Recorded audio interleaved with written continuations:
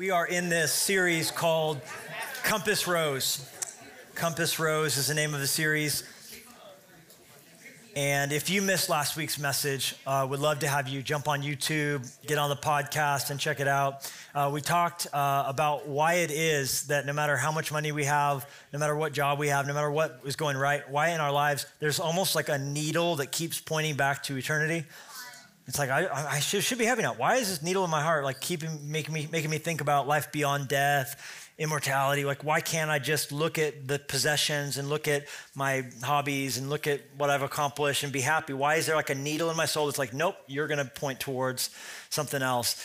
We explained that, and it was a message all about what's moving the needle inside the human soul. And so it was foundational for where we're going to go in this series. So I'd love to have you catch it if you traveling, holidays. I get it, no drama, but love to have you but get that and listen to it. This week in installment number 2 in the series, if you have a Bible, we're going to be in Lamentations chapter 3.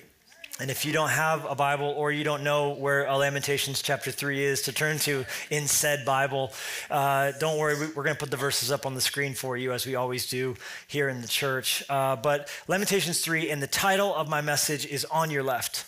It's not where my title is, that's what my title is. On Your Left. We said at the beginning that every week of the series we're going to give you a word. It's a key. It's a clue. It's a powerful part of the whole thing. And so the word for the week is sunrise. Sunrise. Jot that down. You got to listen to all 4 messages to collect them all. But sunrise is the word for the week. Lamentations 3. Here's what Jeremiah. I should probably tell you who he is. He's a preacher who had a rough job. Unlike me, he had a calling to preach to people who didn't want to hear the message.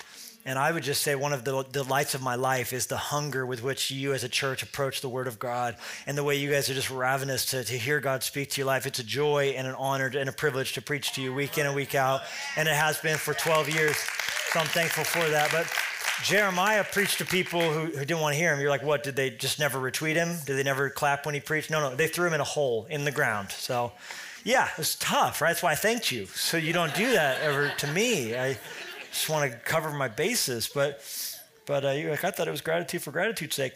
That, and I don't want to go in a hole. Anyhow, you can imagine that there would be a manner of feelings that would accompany such an assignment, because God continually called him to preach to a people who didn't want to hear anything he had to say. And so from the pit, he said, I'm not just in a pit physically, I'm in a pit spiritually. He got depressed. He began to feel great anxiety and wondering if he was making a mistake following God, and all of this and this turmoil and this loathing and this dark night of the soul, this black, dark dog of depression set upon him. But then you see him pivot, because he's acknowledging this is all real, this is all real, this is all real, this is terrible. In fact, it feels like and he said, if you read Lamentations 3, he's like, I feel like an arrow pierced my liver.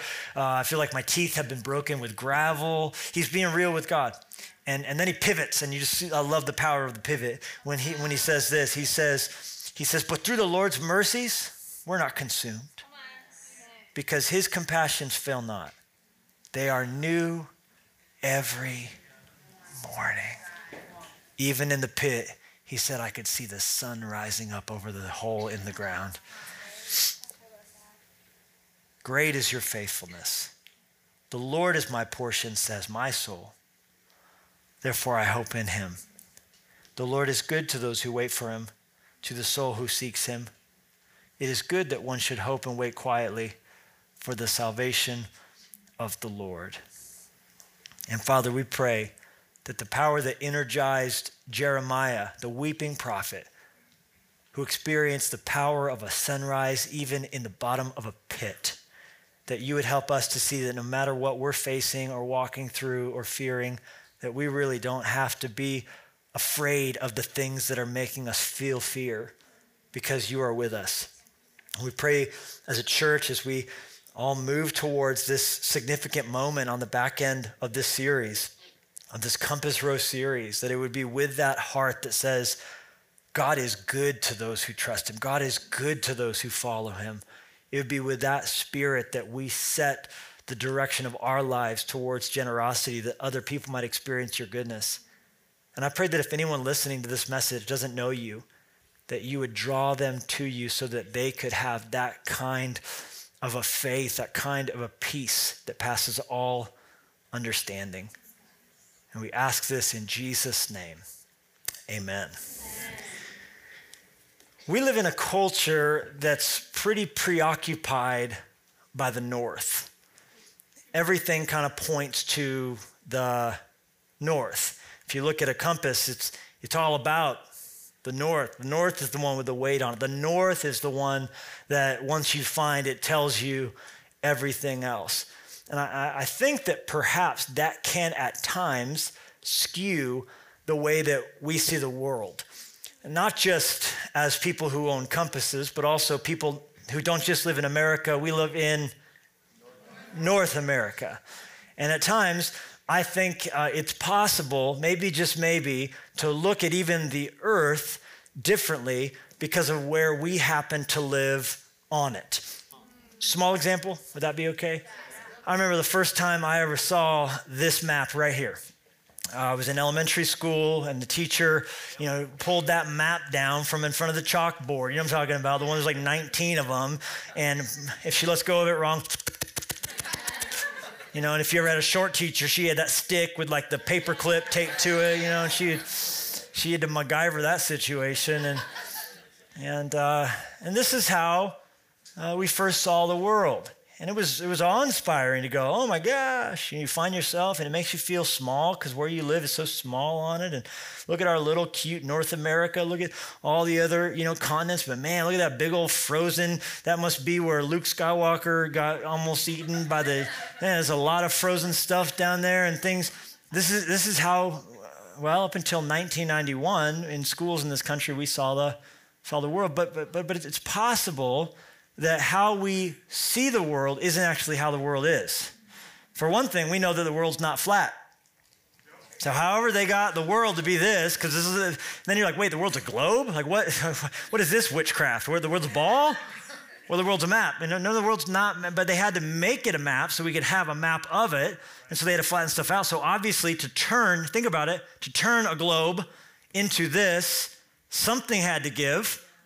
And artistic liberties had to be taken, and they did, and they drew lines up further than they went, mostly for sailing purposes, for seafaring purposes, so the latitude and longitude would be able to be followed by those who are seafarers, but it caused there to be some inaccuracies between what we see and what's actually there. For example, let me ask you this question. Take the map away. Take it away. We're going to put it back up, that one, in just a second, but here's the question. Which is bigger, Africa or Greenland? Just don't answer it. Just lock it in your head. Okay, once you get it locked in, okay, now we're going to put the map back. Hold your answer, Africa or Greenland. Which one's bigger? Okay, put that same map back we just looked at. Greenland. You're like, before I answer that question, could I ask you a question? Where's Greenland? Okay, fair. Greenland is that Africa-shaped thing at the top that's solid white. All right? So it looks a lot like Africa, but it's solid white, and it's up towards where Santa lives, all right? So that's Greenland. Now, how many of you said Greenland's bigger? Raise your hand up. How many of you said Africa's bigger? Raise your hand up. Well, now that you see it, does anybody want to revise your answer? Because what does it look like? It looks like they're roughly the same. Now, would you believe it if I told you that in real life, Africa is 14 times bigger than Greenland? 14. And in fact, if the map was accurately presented, here's what it would look like.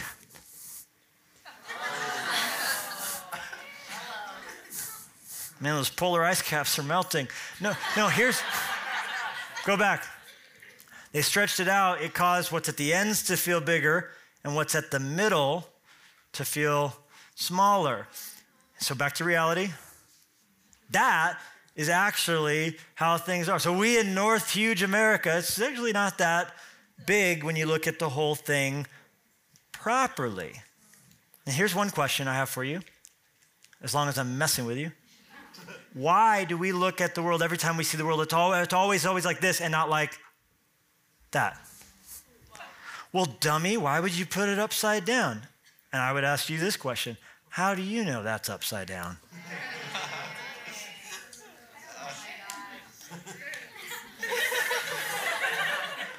Well, obviously north is up. Is it?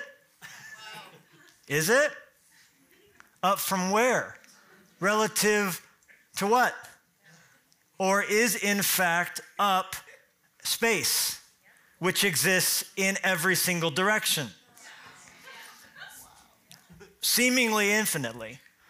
As we here on this planet that is upside down or downside up, who's to say? But what we do know is this planet is traveling about 66,000 miles an hour around our solar system, which is itself traveling approximately 560,000 miles an hour around the center of our galaxy called the Milky Way. And we don't even know what the Milky Way is doing, whether it's moving quickly around some other part of the universe that we haven't figured out how to have access to. So I ask you again, why is which way up and not that way down? I realize this is stone talk, but I'm not stoned. I just want you to see that what we would say is north, and that's up because it's up on the map, and the map says so. What we see in our heads when we say north is not exactly reality. Right. Yeah. We say birds go south for the winter, right? They don't. They go to the middle for the winter. They middle for the winter. If they went south, they'd be cold. North's cold, south's cold, middle's warm, right? As we spin on an axis, and that's parts of the earth, the top and the bottom are colder periodically, but the middle's consistently warm. All right.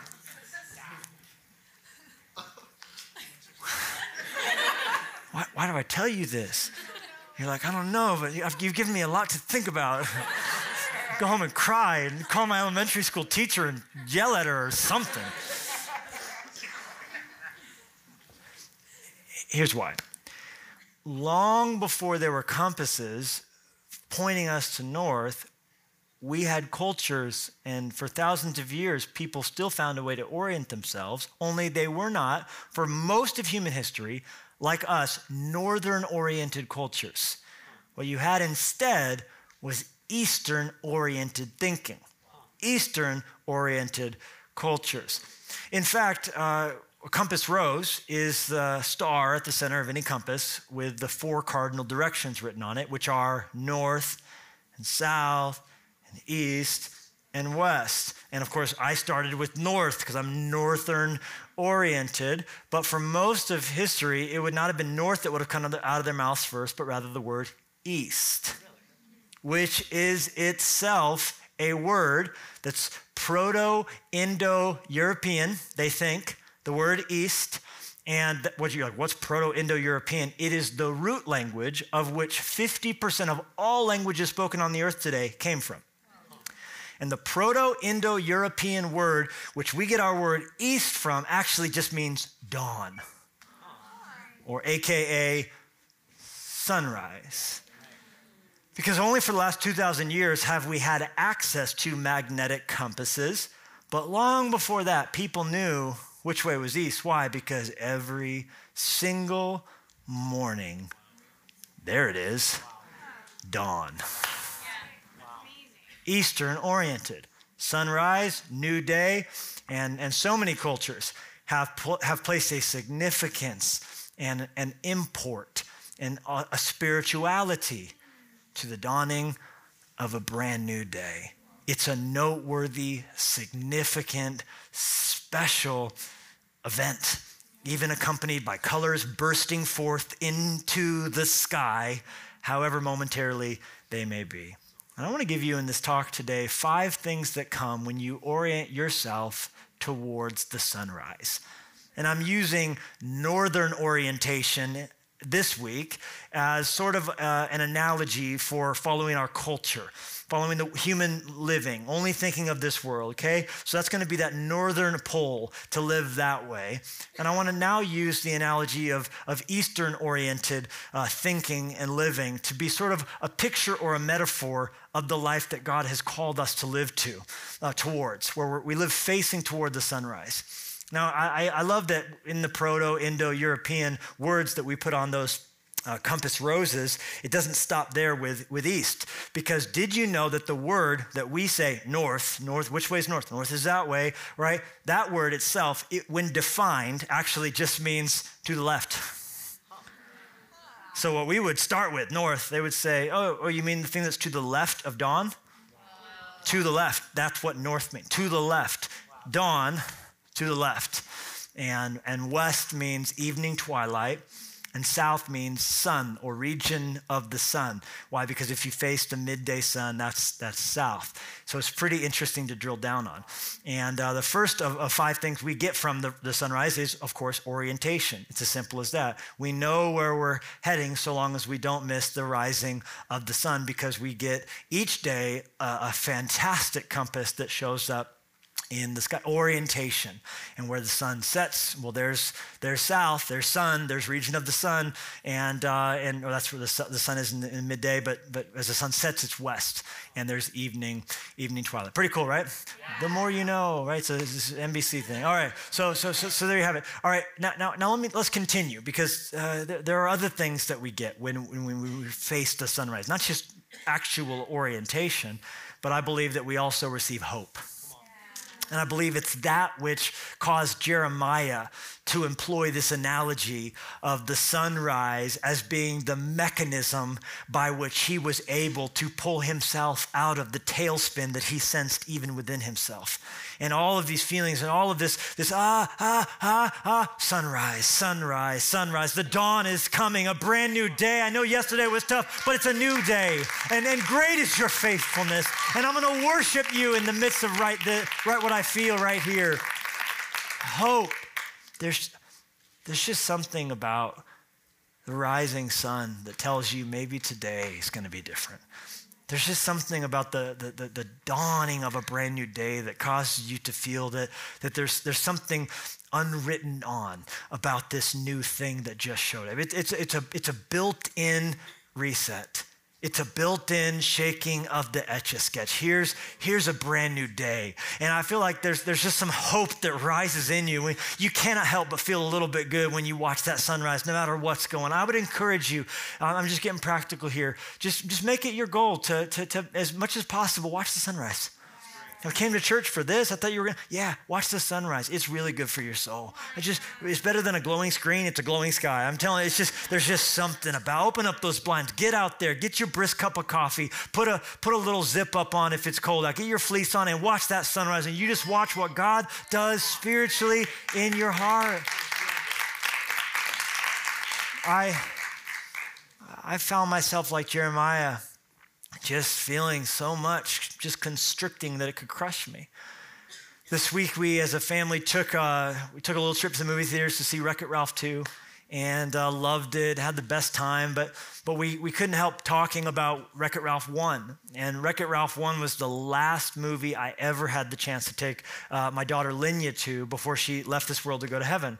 And that was in 2012. And I'll never forget sitting there in the movie theater watching her watch the movie. Now, the movie was fine, but I remember vividly watching Linya watch Wreck-It Ralph and watching her laugh at the things that she thought was funny. And I remember, writing that down in my diary that day and it being special and noteworthy. And so watching Wreck-It Ralph 2 now with watching Lennox watch it and watching Daisy and Clover and Olivia watch it and Jenny there and the popcorn and all of it, the trips to the bathroom and every bit of it, just loving it all. But that sadness that was attached to that, of course. And it made me just dig up in the diary, writing about the first time we watched Wreck-It Ralph without her, 38 days after she left this world, and how hard that was and how challenging that was. And then while I was in the journal, because this was a special journal called the Linya Lion Log that I keep, and I've just written little things about her over the years. And I found myself randomly reading a journal entry that I wrote when she had hit the 5-year mark in heaven. And she had, for the first time now, 5 years in paradise with Jesus. And part of it, as I was preparing this talk, just grabbed me as an example of what Jeremiah did. Feeling my soul hurting, but watch the sunrise. Check this out. I just wanted to read a little bit of it for you. December 20th, 2017. 5 years closer today, Linya has now been in heaven exactly as many years as she was with us on the earth. How I have dreaded this day approaching, as it feels so cruel. But it is not heavier than the weight of glory when I consider how the vast promises of eternity. See, if I was editing in my diary, I would fix that, because I wrote how the vast promises of eternity. Anyhow, I don't edit my journal entries, but I should. We went out to dinner last night as a family to celebrate her homecoming and express sadness at her absence. It's so hard not getting to see her and her sisters grow up together. And now to know Lennox will only know her on earth through stories and pictures. Period. The sun just rose, though. And I wrote that out. I don't remember it, but I guess as I was writing this, it was early in the morning, and I was just having a hard time in the darkness, fumbling with these emotions. But I wrote, the sun just rose, though. And then I wrote, pink, full of fire, changing the color of everything it touched, and it's right on time.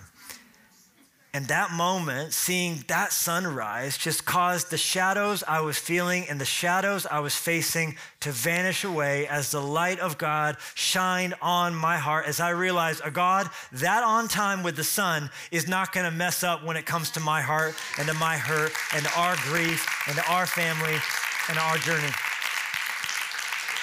At the end of the day, there's only really two ways to live: facing the sunrise or not facing the sunrise. William Barclay once said, look at this, even on the darkest day, there are blessings to count.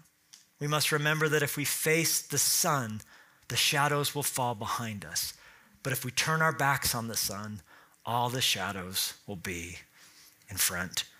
And I would just encourage you, if you're, finding yourself just full of things that are wrong with your life and haven't happened and ways God's worked in other people and why is this? And all of a sudden it becomes this woe is me and here's how the troubles I've seen are heavier. I'm just would encourage you just to ask yourself, wait a minute, where's the sunrise? Because it's going to come right on time. Watch that sun go up in the sky. You watch the pink, you watch the orange, you watch the brightness, you watch the power, and you watch the way it chases the shadows away, and then you believe God to do exactly that inside your heart. And you tell him, great is your faithfulness. My soul will trust in you. I'm not just looking at this life. I'm looking into eternal life. I believe you're.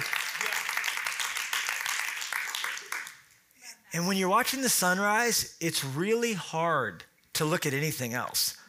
When you see the sun just painting the sky, it's hard to notice anything else until it's gone. It's like someone might talk, hold. This is going to be gone. You know what I'm saying? Like, it's just like, you almost want to just drink it in. And I love that the way that when we start with God and they say biologically, even for our bodies, it's good to get 20 minutes of pre-noon sunlight. Did you know that? 20 minutes of pre-noon sunlight has been, and I think probably for many of us is not something we experience. They say it doesn't count if it's through a window or through sunglasses either. 20 minutes of pre-noon sunlight, what it does is it resets your body clock and it helps you at the appropriate time to begin to feel tired. Some of you might have, you're tossing and turning at night and you think it's a night problem. There's none of Ambien, there's none of ZQL, there's none of melatonin. It may not be about what happens at night. It may be about what didn't happen when the sun was out. It may be about what didn't happen when it was daytime, that you didn't expose yourself early enough to what was telling you it's morning, so your body understood it was night down the road. I'm just telling you, these are some of the little things, some of the little hacks, some of the tiny tweaks that we can make that would make an enormous difference on our faith journey. 20 minutes of pre-noon sun. So I would say, if that's true biologically, what about spiritually? Wow. In the last message of the I Declare War series, I said, what if you just got 8 minutes with Jesus before your day began? You're like, well, what if I do 20? I won't tell. It's great. I'm just trying to set that bar low. Some of us aren't getting any time with God. 8 minutes is better than nothing. 20 minutes would be better than that. letting him shine on you, how much better would you be going into your day? How much more would the clock of your soul be set to heaven's time as you deal with difficulties and distresses if you've let God tell you what's up, what's down, what's here, what's valuable, what's precious, what's worth letting go, what hills to die on. I think when you watch the sunrise, you realize what's a mountain and what's a molehill. And you know the difference between the two. All right, so hope. Hope will put blinders on your eyes. Blinders. You're like, what's a blinder? It's this. This is a blinder right here. It's a blinder on a horse. They put them on them because horses at some point in history were prey. And that's why their eyes are on the side of their head. And they're very nervous and suspicious of anything going on around here. Oh, large cats don't have eyes on the side of their head. Why? Because they do the hunting. Oh, you want me to preach some eyes of a lion up in here? I will. Don't you tempt me. All right. So horses' eyes are over here to worry about what's around them. And so if you want to get them to focus, you got to say, let's not be so perplexed. Let's just focus on pulling this little wagon there, little pal, right? Because they know if you're trying to pull a wagon forward, horses will be worried and they'll even catch reflection of what they're carrying and it'll scare them. Ah! It's just a wagon. This is okay. Oh, good. So we're okay. Just going to go forward. Some of us are like that. We catch sight of something that God's called us to carry and it freaks us out.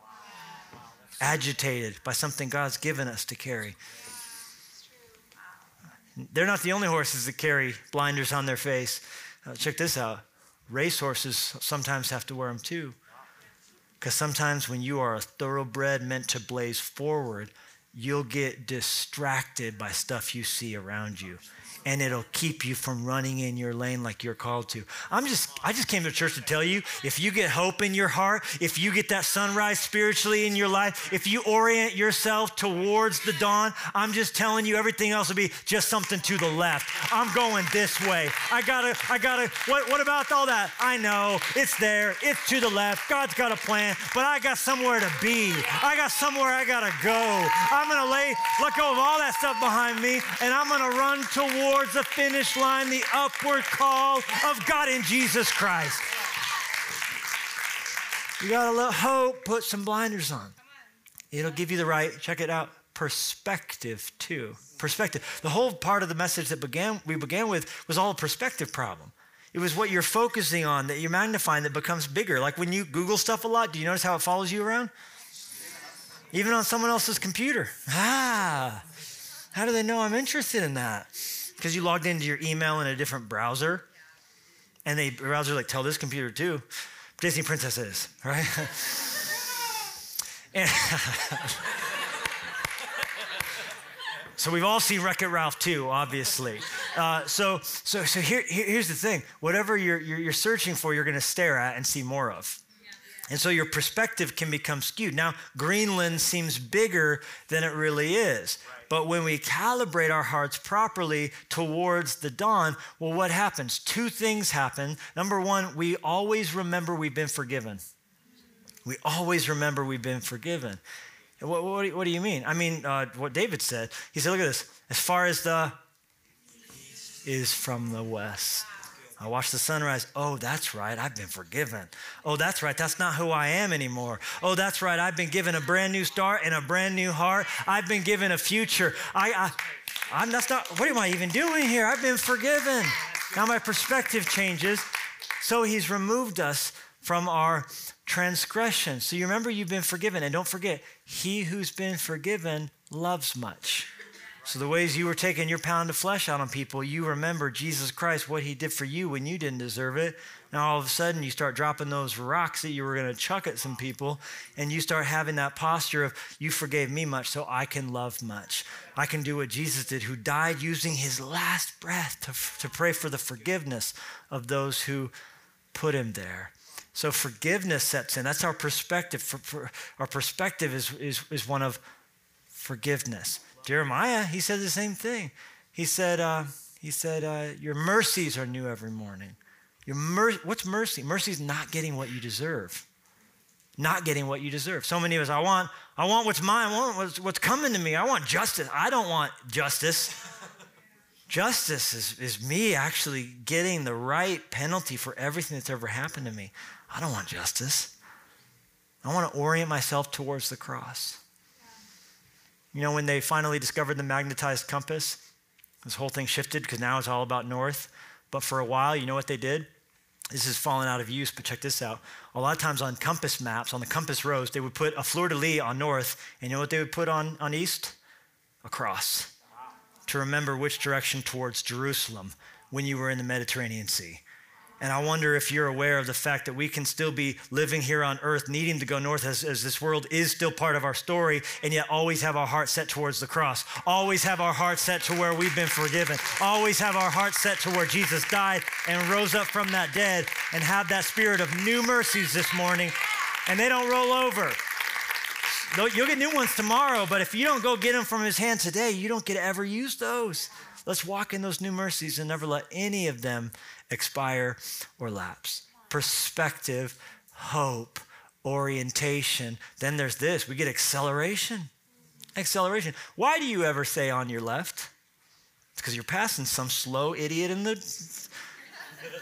On your left, you're going slow where you should be fast, so move out of my way. We say on your left when we think we need to take for ourselves something we deserve. We need to get ahead. And I think a lot of times the reason we don't want to orient ourselves towards the sunrise is because we think that would slow us down. But here's the beautiful reality. Jeremiah put it so well when he said in verse 24, the Lord is good to those who wait for him. The Lord is good to those who wait for him. You know, here's the beautiful thing. A lot of times we go north on our own thinking we need to get some good thing for us instead of going east towards that sunrise to receive that new mercy because we feel like that's too slow. But the beautiful power of our God is that when we seek him, he causes things that we would have sought after to come seeking after us. I'm just telling you, you will never, ever, ever, ever come in last by putting God first. He's good to those who wait for him. You'll watch him bless you. You'll watch him use you. You'll watch him lavishly pour out grace and mercy and favor upon you that you do not deserve. It's a beautiful thing to watch that acceleration kick in. In fact, in Malachi 4, we're told this. Look at this. Malachi 4 says, behold, the day is coming, burning like an oven, and all the proud, yes, all who do wickedly will be made stubble, and the day which is coming will burn them up, says the Lord of hosts, that will leave them neither root nor branch. So crime doesn't pay. That's basically what that means. Those who go seek it after what they think they need will have everything removed from them. But those who divest themselves of ownership of anything and say, I have nothing, you've given me everything. I want to honor you in all things. Through Christ, I can do all things. I'm going to orient myself towards the east. Notice what his promise is to him. Verse 2, but to you who fear my name, the Son of Righteousness shall arise with healing in his wings, and you shall go out and grow fat like stall-fed calves. Come on, somebody. All the fat cats of this world saying, gimme, gimme, gimme.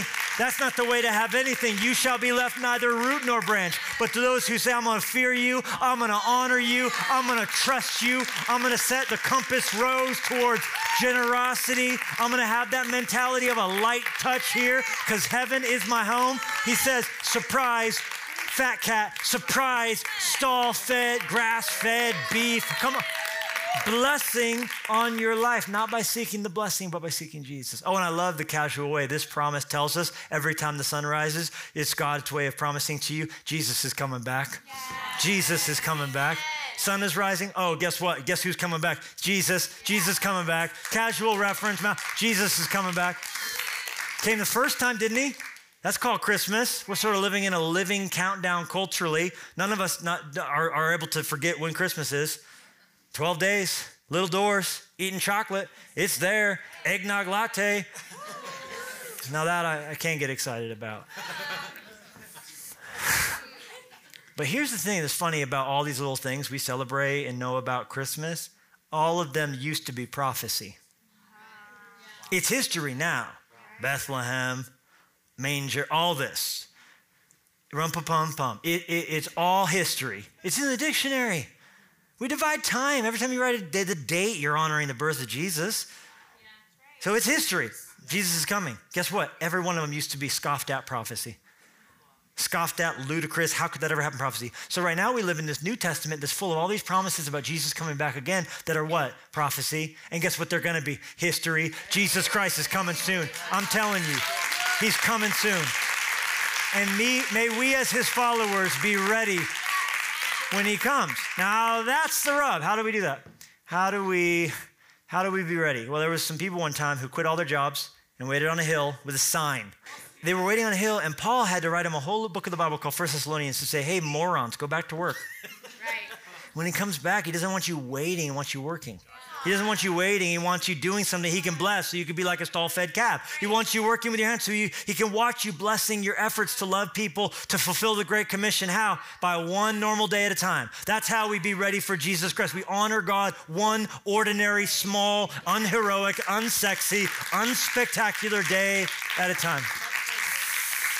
In a collection of essays written by the prolific writer C.S. Lewis, when the topic of the world's end and apocalypse now and atomic age all came up, he said this, I love it so much.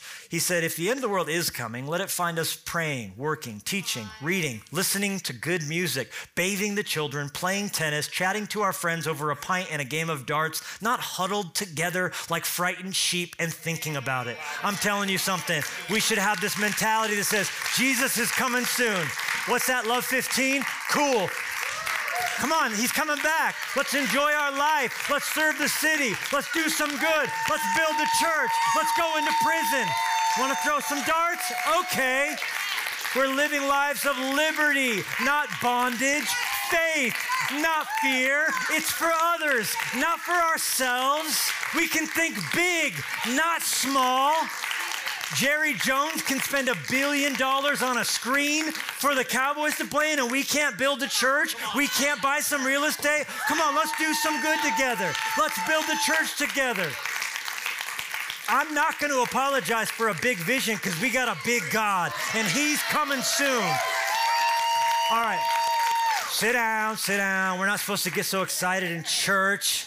It's supposed to be boring and reverent and holy. One last thing, and I think it's what we get when we focus on the sunrise like we're supposed to. We get help, and I'm gonna need some help to preach this right. So this is my daughter Clover. As you jot that down, help. Here's my help. Okay, so hi, honey. Hey, show them your new tooth you just lost. Yeah, look at that, looking good. I asked her, first time she came out, I said, what'd you lose recently? She goes, a stuffed animal. I know, I'm like, just giving her a chance to talk about her tooth. I love that. Which stuffed animal was it? It was the rainbow one. We'll find that. We'll find the rainbow one. Okay, so here's the thing. There's this verse in the Psalms I wanted you guys to read with me. Look at it on the screen. It's from Psalm. David said, check this out. The Lord's right hand, everyone say right hand, is lifted high. The Lord's right hand has done mighty things. Therefore, we will live and not die, and we will proclaim all that the Lord has done. I think sometimes when we're living in this journey of faith, we feel like where's God? Where's God now? Where's God now? We feel so alone. Sometimes I think like little Clover here, we feel like we're all by ourselves, and we're like going like, I'm trying to worship you. I'm in this pit. Where's God now? And God proclaims, I'm holding you by my mighty right hand. Over and over again in Scripture, you see God holding us with his right hand. Now, let me ask you a question, Clover. When I hold your hand like this, which hand am I holding? Left. Your left hand. How do you know that? Yeah, that's an L to you. So you always know that's your left hand. Therefore, what hand am I using to hold you with? Right. My right hand. So here's what we always have to remember. When I feel like I can't see God, when I feel like, God, where are you? If he's holding us with his right hand, then he would say to you, I'm on your left. I'm on your left. I'm on your left. I never left. I'm on your left. And what's so beautiful about that is that in the Bible, the picture, sorry, Southpaws, right is always strength and right is always power. Right is always dominance. Right is always the best you can do. And I love that God didn't say, I'm holding you with my mighty left hand. Because here's what that would mean then. That would mean he's holding us by our right hand. And I think sometimes we're afraid that all we are to God is our strength. How often we can go to church, how many verses we can know. We feel like God only wants anything to do with us. If we've been good lately, if we've been bad, we don't have any stars on our chart. So what does he even want to hear us pray for? So God says, I'm not holding you by your right hand. I'm holding you with my right hand. What am I trying to say? I'm trying to say he's not just interested in you for your strengths. He's holding you in your weakness. He's holding you where you're weak because he is strong. He'll never leave you. He'll never fail you. He's in love with you. In Jesus' name. He's on your left.